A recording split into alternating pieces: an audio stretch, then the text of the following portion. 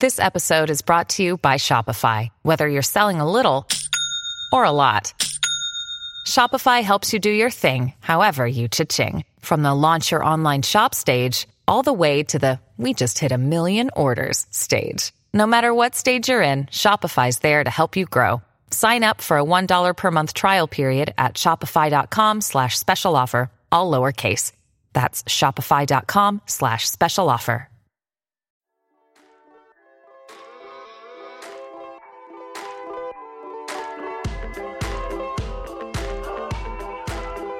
What is the thing that we can all do to really support the growth and development of this child and raise their own belief in what's possible? The educational landscape has shifted. The social mobility is very segregated. Therefore, politically, the same thing is happening. The decisions you make around that child's education are of paramount importance. What can we do that would make educators' lives better? How do we make change that you can see in the classroom? They don't have summers off. They're not on a break. Most of the time that kids are not in school, teachers are still working. To impact our urban public schools, to impact the life of a child. We really wanted to elevate the profile of our city, as well as elevate the opportunities that exist in education here. I'm Jen Maestas, and you're listening to Miss Education. Well, hey, everybody. I'm excited about today's conversation. I am sitting virtually across from my good friend, Marisa Perez-Diaz, who is our State Board of Education representative and is leading the work in both advocacy and just in general supporting the work that everybody is doing right now, which is not easy work. So I'm going to give her a couple of minutes to just say hello, tell us about the work she's engaged in right now, and let us know how it's going. Yeah, well, it's so great to be with you today, Jen, with all of your listeners. It's been a really different time. I mean, I don't have to tell anybody that's listening in or you that everything looks different. Education looks different. How you navigate family looks different. And so it's definitely been a time where we can challenge, I think, social norms and really impact a system that's been shaken so much that, I think that the silver lining in all of this is that the vulnerability of the system allows for us to be creative with how we take it on moving forward. And so it's been really exciting in the work that I do on the State Board of Education. We most recently we're working a lot on, we passed in April the African American Studies curriculum for high school credit. And so that happened very shortly after COVID kind of just went haywire in the state. And so as I was working on that, conversations about equity continued to come up, not just about race, but as COVID advanced and we saw so many issues come to the forefront regarding who has access to healthcare, who has access to resource, the digital divide is a real thing. All of that happened at the same time, and then in May, we saw, unfortunately, the things that happened with George Floyd and with Breonna Taylor. And so I've been having a lot of conversations around what equity is and how that relates to race and how that relates to access to resource. So it's been really interesting because my conversations have typically been, centered on how to develop curriculum and how do we make sure that it's inclusive, but that's completely taken on a different kind of definition in these conversations.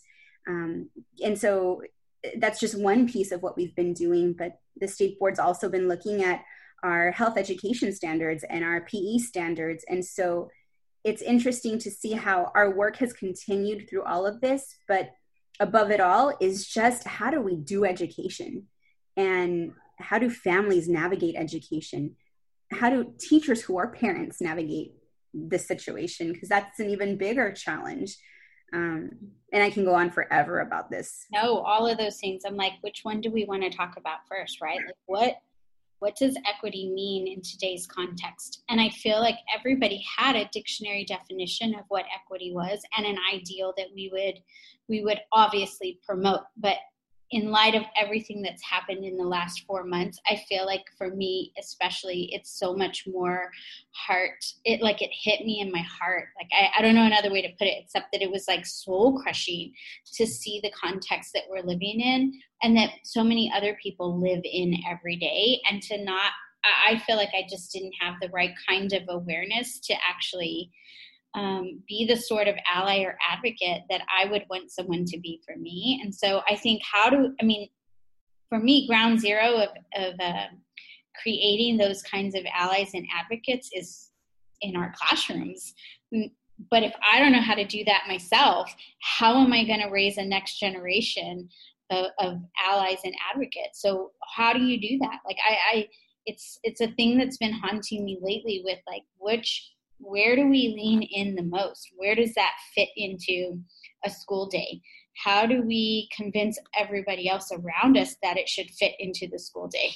It's one of those things that's like not tested curricula. It would be what we would call, if we were using jargon, the hidden curriculum, right? The character education stuff, the social emotional learning. How do we do that? And what do you think the state, how do you think the state board is going to alter and adjust? If you could even hypothesize, like, what would that be? Gosh, I mean, the state board doesn't have we don't have a lot of authority in the decisions that are being made about school opening and those sorts of things.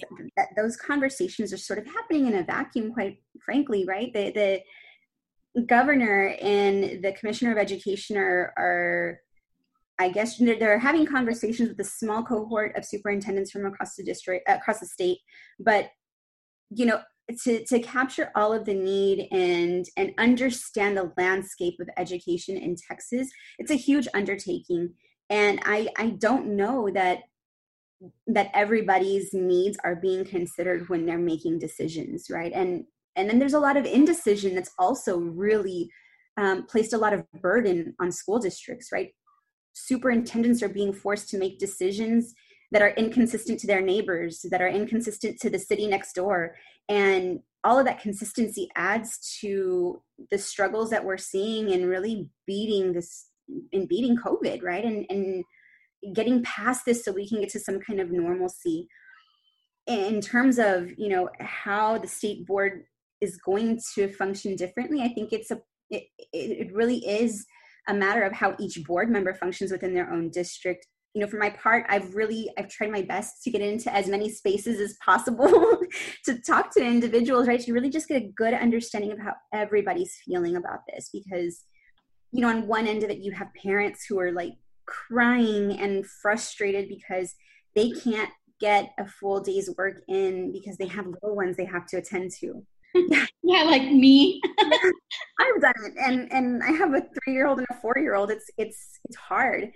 And you have teachers who so badly want to be back in front of their kids. They want to be in the schools. The one thing that's holding them back is, their health, their safety, and we can't fault them for that. Right. They have loved ones at home. They have children of their own. It's really a struggle. But I think to the point that you made, how do we make time and space for this during a school day? And for me, one of the struggles I've always had is, how do you value qualitative over quantitative? Mm-hmm. And for me right now, I mean, there is this reality that we all just need to acknowledge and accept, in that every student this school year across Texas, across the nation, is going to come back with some sort of regression. Right. We've been out of the classroom. We've been out of school for such a long time. I think that in order for our students to engage back in their education, we really need to address the qualitative first. How are we talking to the kids about their own social and emotional well-being? So many of them are coming back to the classroom and their parents have lost jobs. They may have had to move during this time into smaller spaces or with families. And that's just, a couple of examples. There's so many issues that our kids are coming back to school with, that our teachers are coming back to school with, right? It's not just our students that are dealing with social and emotional issues. Our educators are too. So we need to think about all these things.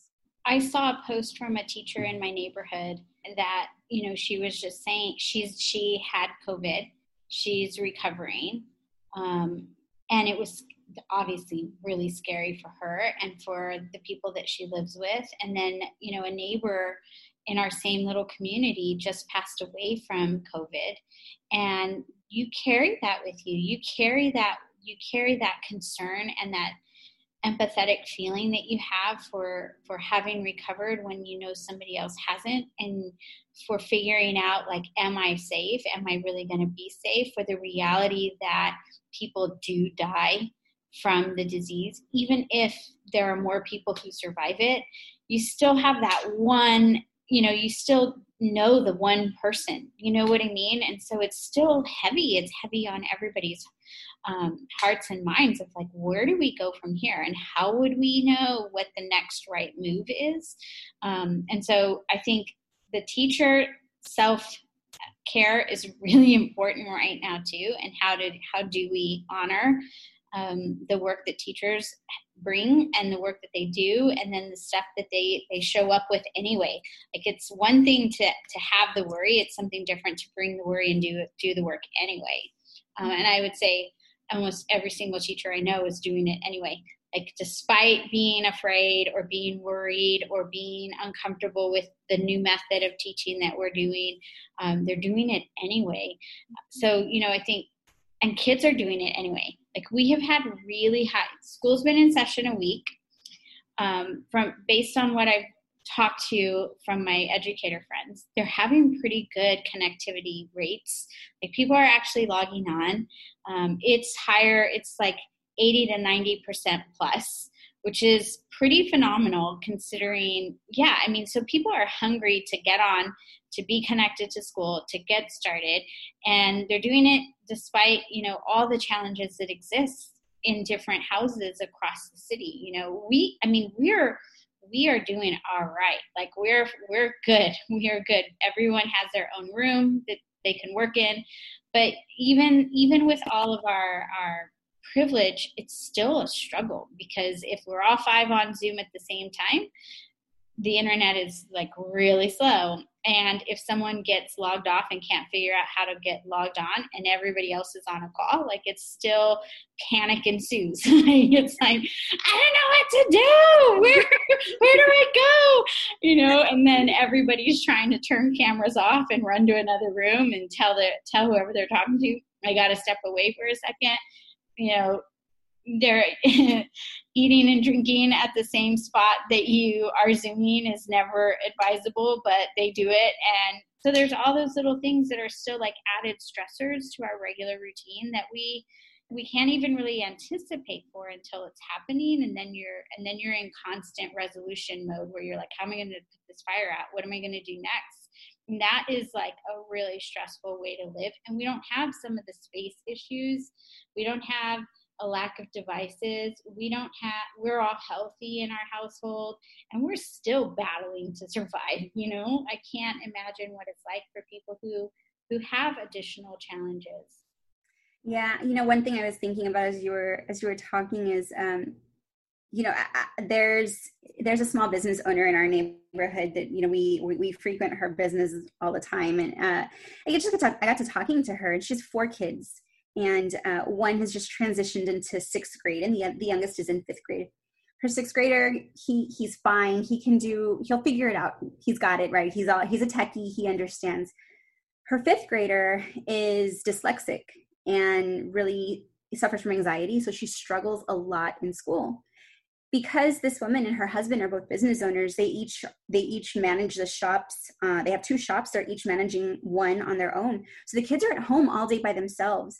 And the 6th grader is responsible for helping the 5th grader get through her assignments in school. And, she was telling me that she and her 5th grader basically cried 3 days last week trying to figure out how to do this, because on one end, she has a 5th grader crying that can't get through her school day. And on the other end, she has a 6th grade teacher who's calling her and telling her that her 6th grade son is screwing around and he's not in class. And the teacher isn't asking, what's happening. It's sort of an accusatory approach to why he isn't engaging. Well, he's not engaging because he's helping his 5th grade sister who's struggling. And so this mom, who's a small business owner, is struggling to figure out how to manage on top of trying to figure out how to keep her business going. And so it's just a really heartbreaking situation. And then in my conversation with her, she was so graceful in that she told me, I don't know what stresses the 6th grade teacher is under. So I feel bad for her because I understand she probably doesn't even have time to ask my son why, because she's trying to figure things out. So I think that there's this level of grace that exists, but we're still not at a point where we're all talking to each other. And everything is so new, right? Like school just started last week, and, for some, school started today, and we're seeing struggles everywhere, but those sorts of stories are really heartbreaking for me. And in every conversation I've had, in every different realm I've traveled, I've learned something new. I've heard a new challenge. I'm always surprised about things that I hear that I would have never thought about. So it's insane. Yeah, when we talked about a month ago, we sat down with our SALT community, and the things that were top of mind were like how teachers being approached and being asked to quit their full-time teaching job to facilitate private learning pods in the communities. And then there were concerns about what happens if I get sick and have to take time off, does it come out of my sick leave? What if it's not, what if my the only contact I've had with a sick person is because of my job? Why should that come out of my sick leave time? They had really big questions about why teachers are consistently put in the position to sacrifice for the greater good or for the economy, that they felt really much like we shouldn't be guilted into doing something. We don't owe, or feeling like we owe society, that kind of thing. And worried about furniture and whether or not there was going to be enough in the furniture, having unclear communication. Are those the kinds of things you're still hearing as you're talking, or have they evolved into newer concerns? Yes and yes. So I'm still hearing those sorts of things, and they have evolved. So I'll tell you, in the time that we've talked, we were just talking about this, right? So much has changed in the last month, and unfortunately, over the last 4 months, it's no longer a unique thing to have things change from day. But I know if I had $1 for every time somebody said it's fluid, I would be. I'm telling you. Well, and so imagine, this is the environment in which our school district leaders and our educators are having to function, right? It's hard when you don't have even the consistent messaging to get across to people. And so the perfect example is 1 week you have Governor Greg Abbott talking about, yes, your local health authorities can help support when schools should open and close. And then a week later, you have the Attorney General saying, nope, they don't have the authority. And so from 1 week to the next, complete policy, you see a complete policy shift, and people don't know who to turn to. And so, that's one struggle. I think another thing that's really, it's funny because I've seen so much about these learning pods just nationally. And then in our conversation with you, I was completely floored. I hadn't heard about that until you and I had a conversation. And then it became more of a regular thing. But the interesting thing, Jen, that I found in speaking to public school educators that started to talk to me about this was that so many of them, the majority of them, were like, no, I would never think to do that because it's so inequitable. And so that just goes to show you what kind of educators we have in Texas, right? I got chills thinking about it because they were like, attractive an option that sounds for me. What does that mean for all the families that can't afford to do this? Mm-hmm. All of those kids are still being exposed, and the poor teachers that aren't being approached with this option are also continuing to be exposed. So there's no level of fairness in that. And for me, as I'm thinking, I'm thinking practically. So great, you take this job on, but who's to say you're not exposed with the families who have hired you? And then what happens when you get sick? Are they paying your medical expenses as well? Are they paying your insurance? How does that work? So there are just a lot of that's just a really complex situation. And quite frankly, I think it's risky in a lot of different ways. Yeah, I agree completely. It was a little bit shocking for me too to have so many people text me and say like, hey, has anyone approached you? Have you heard about this? Do you know? And then sometimes too, like, do you know anybody who would be willing to do this? There are there are businesses who run learning pods and have existed for a really long time. And they appear to be pretty respectful and responsible with how they approach the learning pod and how they approach equity. But I still am, like you, trying to figure out like how equitable is it if you're still having to pay into that at all, like at any amount. Carlos and I, we've really thought a lot about, like, with our youngest, Elise, having some support and some help, even through some of the agencies that she participated with, like for after school stuff. So she goes to a gymnastics class, and especially on holiday breaks and summer breaks, she's at gymnastics. That's what they offer, full day camps, and we sign her up because she loves it and it's convenient. And they told us probably late in the summer, we're not going to do our full day camp for the summer break because COVID numbers are still so high. But if things look better in the fall, what we will do is provide distance learning rooms, and you can drop your child off with their school issued device, and we will sit with them and make sure that they log into their class and that they understand what the assignment is, and then that they have supervised work time. And I'm like, whoa, okay, that's hard to pass up. No kidding.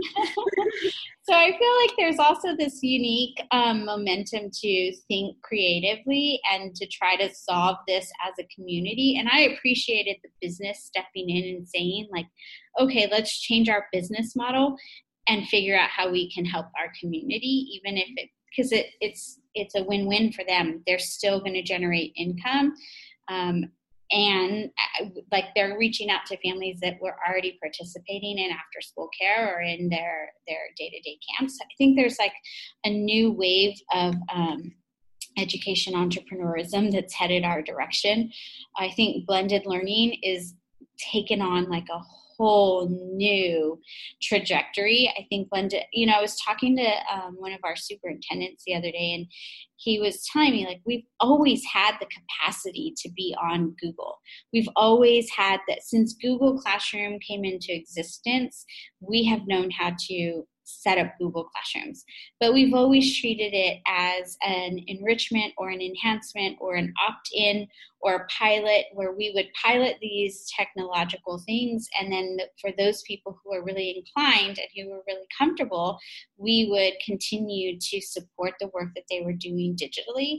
And overnight, we went from like maybe 10 to 15% of our teachers who were hosting classes or content, even not classes, just content on Google Classroom, to 100% of our teaching staff having Google Classrooms, and not just hosting content, but creating the content in any digital platform. And so I think like there's this whole new wave of support that's going to need to be provided to all of our educators as they like navigate, okay, how am I going to work from home and be a parent?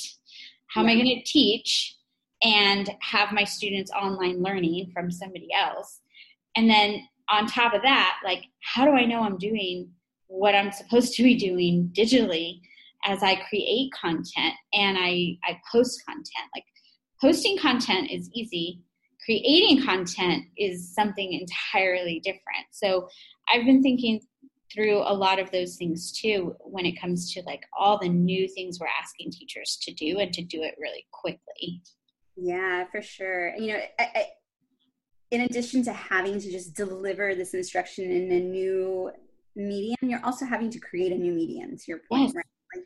Like, it's funny. I laugh because I've been, since March, I have been engaged in so many Zoom meetings. Like Zoom is my life, like most people. But it's funny because I laugh with my husband that I've been invited to all of the Zooms that I participate in. I've not had to set up like a formal professional Zoom yet. So exactly. Asking me to do that, I'm going to be lost. And I'm like, I can't even imagine what our educators who have never truly gone, digital are having to do now, again, to your point, in a really short amount of time. And not only are they having to set up these classrooms, they're having to create spaces where the conversation attempts to mimic what you would feel in a classroom. And that's, for me, that's impossible, right? I'm very much like a tangible, it needs something. I need to be in front of people. I need to be able to see and touch, and I'm very sensory oriented. Mm-hmm. And so even learning like this for me, and I'm in school, this is a struggle for me. And I'm an adult, right? I know. And I was teasing earlier when I was texting you this morning, and you asked me how I was, and I'm like, I don't know, I'm in a Gen X angst right now, because these Gen Xers, we didn't do any of this, not in school. I mean, it was like just on the horizon, right? I mean, so for me and most of my work and most of my school, I learned, like you, I needed to be in person, having real conversations, doing the actual work simultaneously, so that I could turn to my partner and say, like, wait, what did she just say? Or can you show me what she's talking about? Or can you, like, that's how I've grown up, honestly. I mean, and then being out of touch with everybody, right? Like, in my generation, you couldn't track me down. That didn't exist. So all of this, like, where are you? Why aren't you here? Turn your camera on. It's freakish for me. I am having real issues, aside from just being middle-aged now, right? So, like, all my Generation Xers, I'm like, I feel you, man. We have to do our midlife crisis over Zoom. Like, we can't even midlife crisis in person. It's hilarious to me, and it's hard. It's just hard. So I think, millennials have a little bit on us, because they grew up in the era of already getting so much of content. I think I was in a blended learning session the other day, and it was something like teenagers today, and I guess they're not millennials, but the youngest generation teenagers, they spend on their own, by choice, 7.5 hours every day consuming media content. Oh Lord, that is like a full-time job. That's insane. Well, and for me, this sad part about that, I mean, I guess if you're going to go into tech business, right, or if you're going to be navigating spaces where technology is really, really critical to your work, that's great. But for me, there's this huge social piece that's still missing that, I think so many of our students and our educators and people who work in school systems are really missing out on, because we have to be, doing education digitally right now for a lot of different reasons. I completely agree with, us not going back physically. There aren't enough safety precautions that have been taken, that have been mandated from my perspective, to ensure the safety as much as possible of our educators and our students. But, there's this piece of me, right? I'm an extrovert, right? The extrovert in me says we need to be in front of people. We need to be having conversations and laughing and hugging and, playing sports together. Absolutely.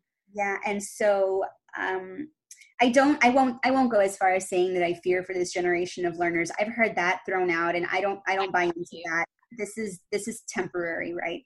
Agreed.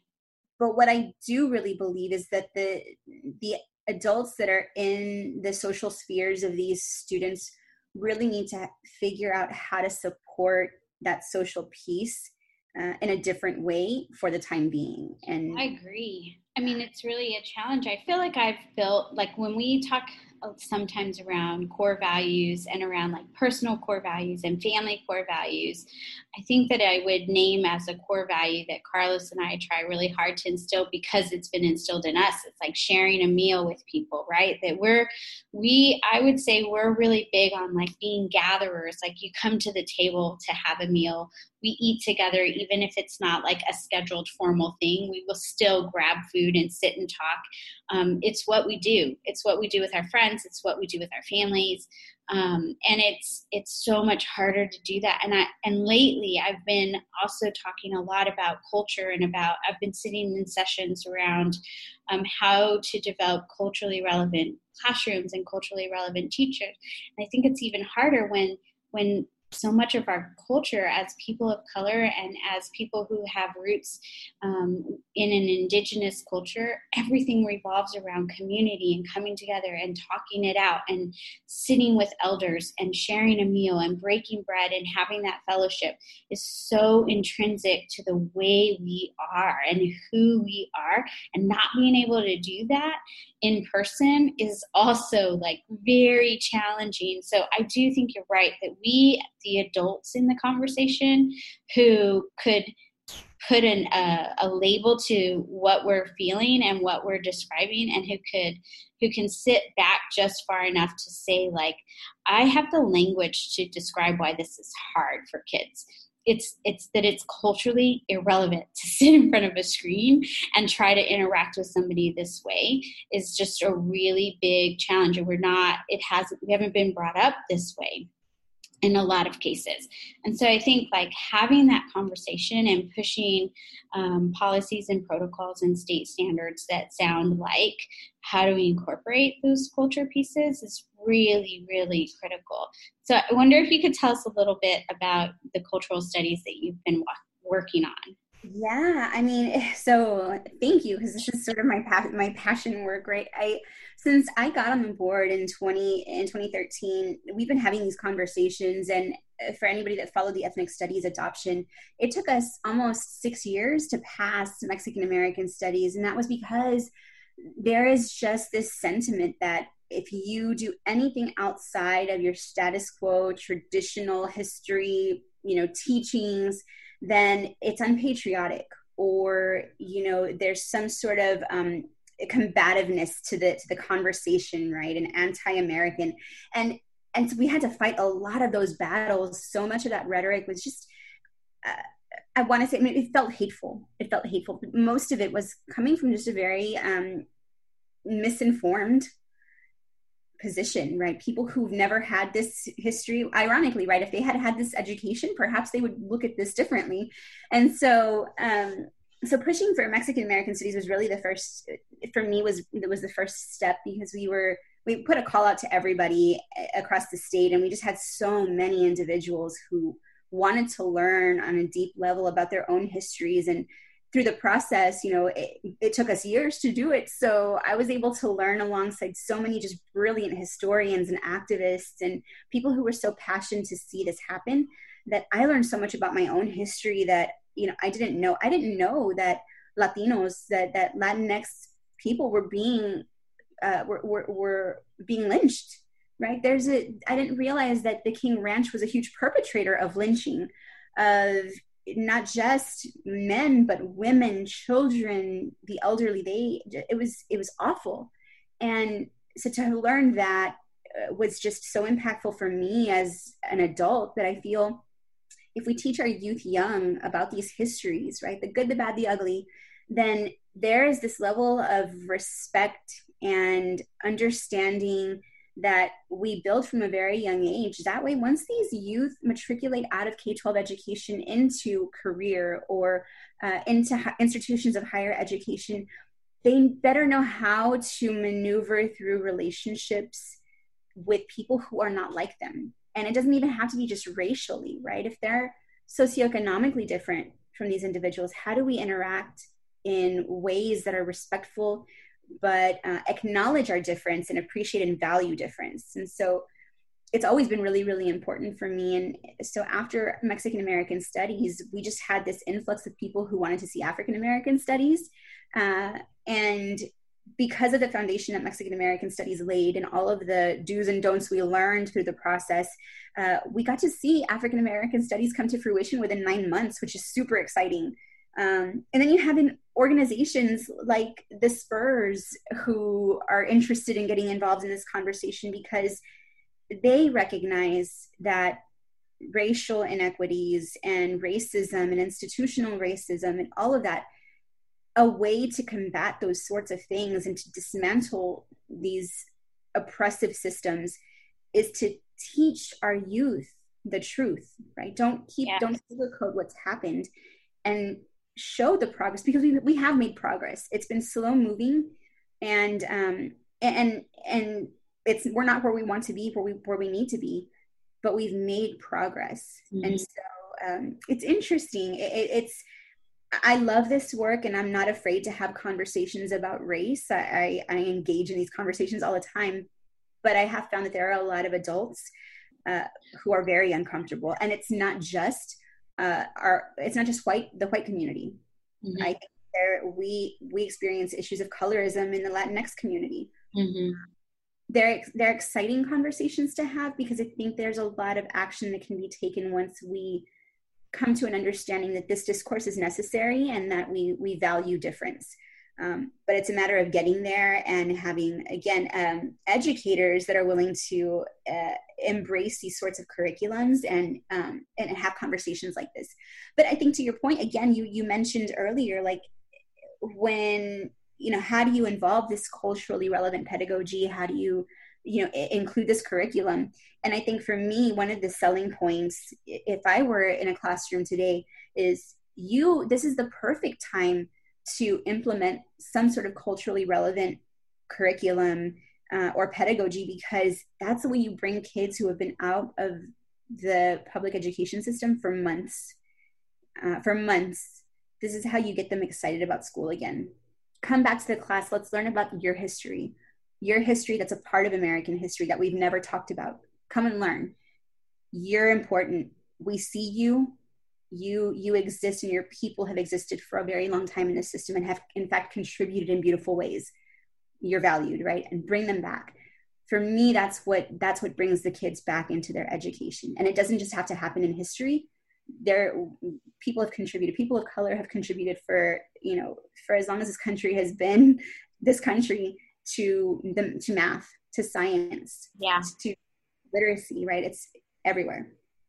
Yeah, I think that's so powerful. And I think you're so right about it being like, this is the moment. It's almost too good that you did this just before COVID, right? Like that now this avenue exists and this opportunity to stand firm on this solid ground that you can teach the truth to youth, and to recognize and cherish the identity that we all have, like that every single person who is born anywhere has an identity that is so true and so real to them that they can't separate it just because they're going to go to school today, and that's true for teachers too. Like the two things can't they don't coexist. They exist there. It's not, but it's together.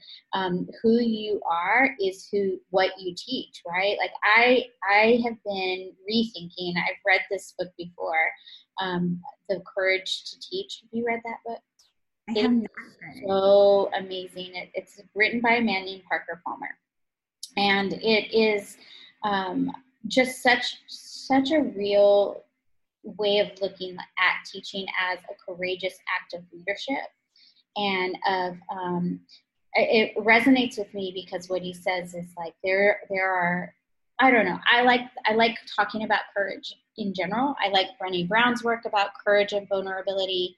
I think we're engaging at CAST with a new initiative around purpose education and helping our students really learn more about themselves and their family values and their core values, and then using that to write a life purpose statement, like I exist in this life to do XYZ based on their core values and their family values, and then how that becomes the propellant that drives them through the coursework that they're engaged in. And to me, like that is exactly what happens with teachers too, is you think through like, how did you arrive at this moment?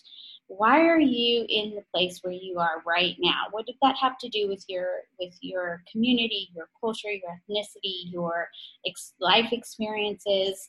How did you get to today? And then could we use all of the answers to those questions to write like this life purpose for teaching, and then have that be the propellant? Because there are so many other things there's so many reasons why not to teach right now that I do think like, and I hear them every day. It's scary. It's risky. I'm not a martyr. I shouldn't have to be a martyr. I am not getting clear direction from my leadership. All of those things are true. And you have this other life purpose that you can pull from if we only recognize it. And I think it's true for our students, and I think that's true for teachers. Parker Palmer's book is really good at calling that out. So I'm going to read a quote, and then you can tell me what your thoughts are. But here's what he says. Here's a secret hidden in plain sight. Good teaching cannot be reduced to technique. Good teaching comes from the identity and integrity of the teacher. In every class I teach, my ability to connect with my students and to connect with them with the subject depends less on the methods I use than on the degree to which I know and trust my selfhood. And I'm willing to make it available and vulnerable in the service of learning. And I think we need to help our students get in touch with who they are. And so that just really, especially today when all of the methods of teaching that we used to know are being challenged, and we're having to create new methods of teaching. But the new method isn't what makes a good teacher. So as I was listening, it was just, I had a smile on my face the entire time. You can't see me, but I was smiling the entire time because I love the idea about how identity, integrity, what make the teacher. And to your point, Jen, you talk about, not it's not a matter of coexistence, it's existence, right? It's a single existence that we're all in together. And I love that I don't think I've heard it said like that before. And I think that's beautiful because it's true. And so when I think about your statement and I think about the quote you read, I think about what it means for a teacher to be self-reflective and self-aware. And that involves being honest with oneself. You have to think about your positionality, all of the life experiences and the choices you've made that have brought you to where you are, and the power that you hold in the position that you have and what that means for the people around you. That's number one, right? But then thinking about the intersectionality of that, like where your personality and your characteristics and who you are and how you identify as a person, how all of that has multiple layers, and how each one of those layers can touch any student in your classroom because you'll be connected in some way. So understanding how you tap your intersectionality to relate to your kids, I think is a really beautiful way of approaching education, because I think it's true, right? You can use whatever method possible and think you're going to be successful. But like as a student, I know if you didn't come across as like real to me, I wasn't going to pay attention to you, right? If I didn't think that you cared about whether or not I was really going to learn anything, I didn't pay attention to you. And I was a good kid. And so, I didn't get into trouble. I didn't ask any questions. I didn't ruffle feathers, but I still knew who was real with me and who really cared.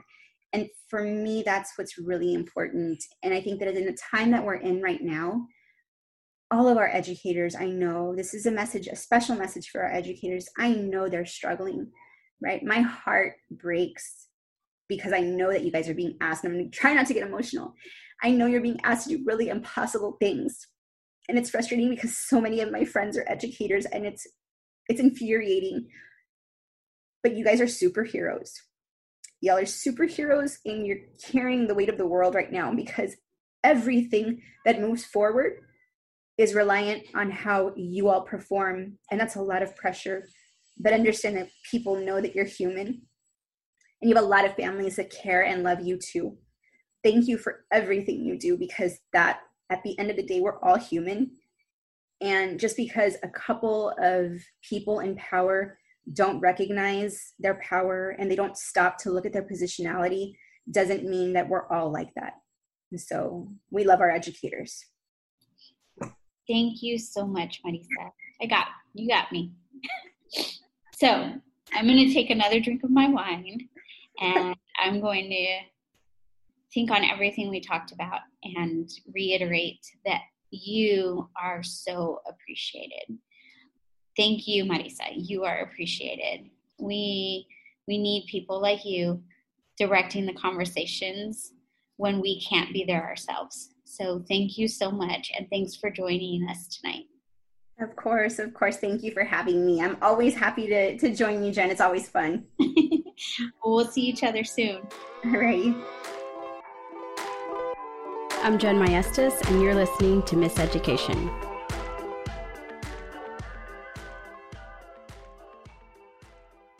This podcast is a part of the C-Suite Radio Network. For more top business podcasts, visit c-suiteradio.com.